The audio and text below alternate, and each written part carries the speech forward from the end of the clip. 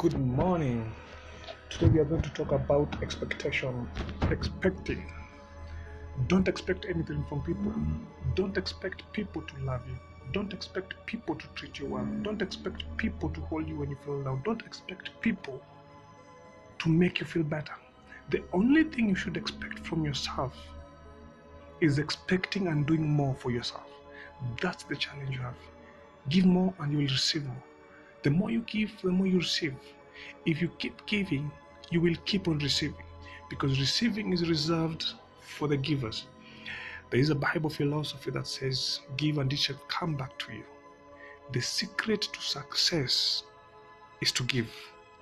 Sharing what you have, sharing the joy, sharing the love, sharing the content that you possess, sharing your talent, sharing your gifts, sharing your knowledge. Basically sharing whatever you're good at.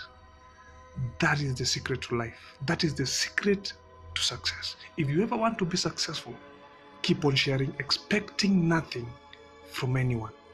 And above all, keep God first in your life.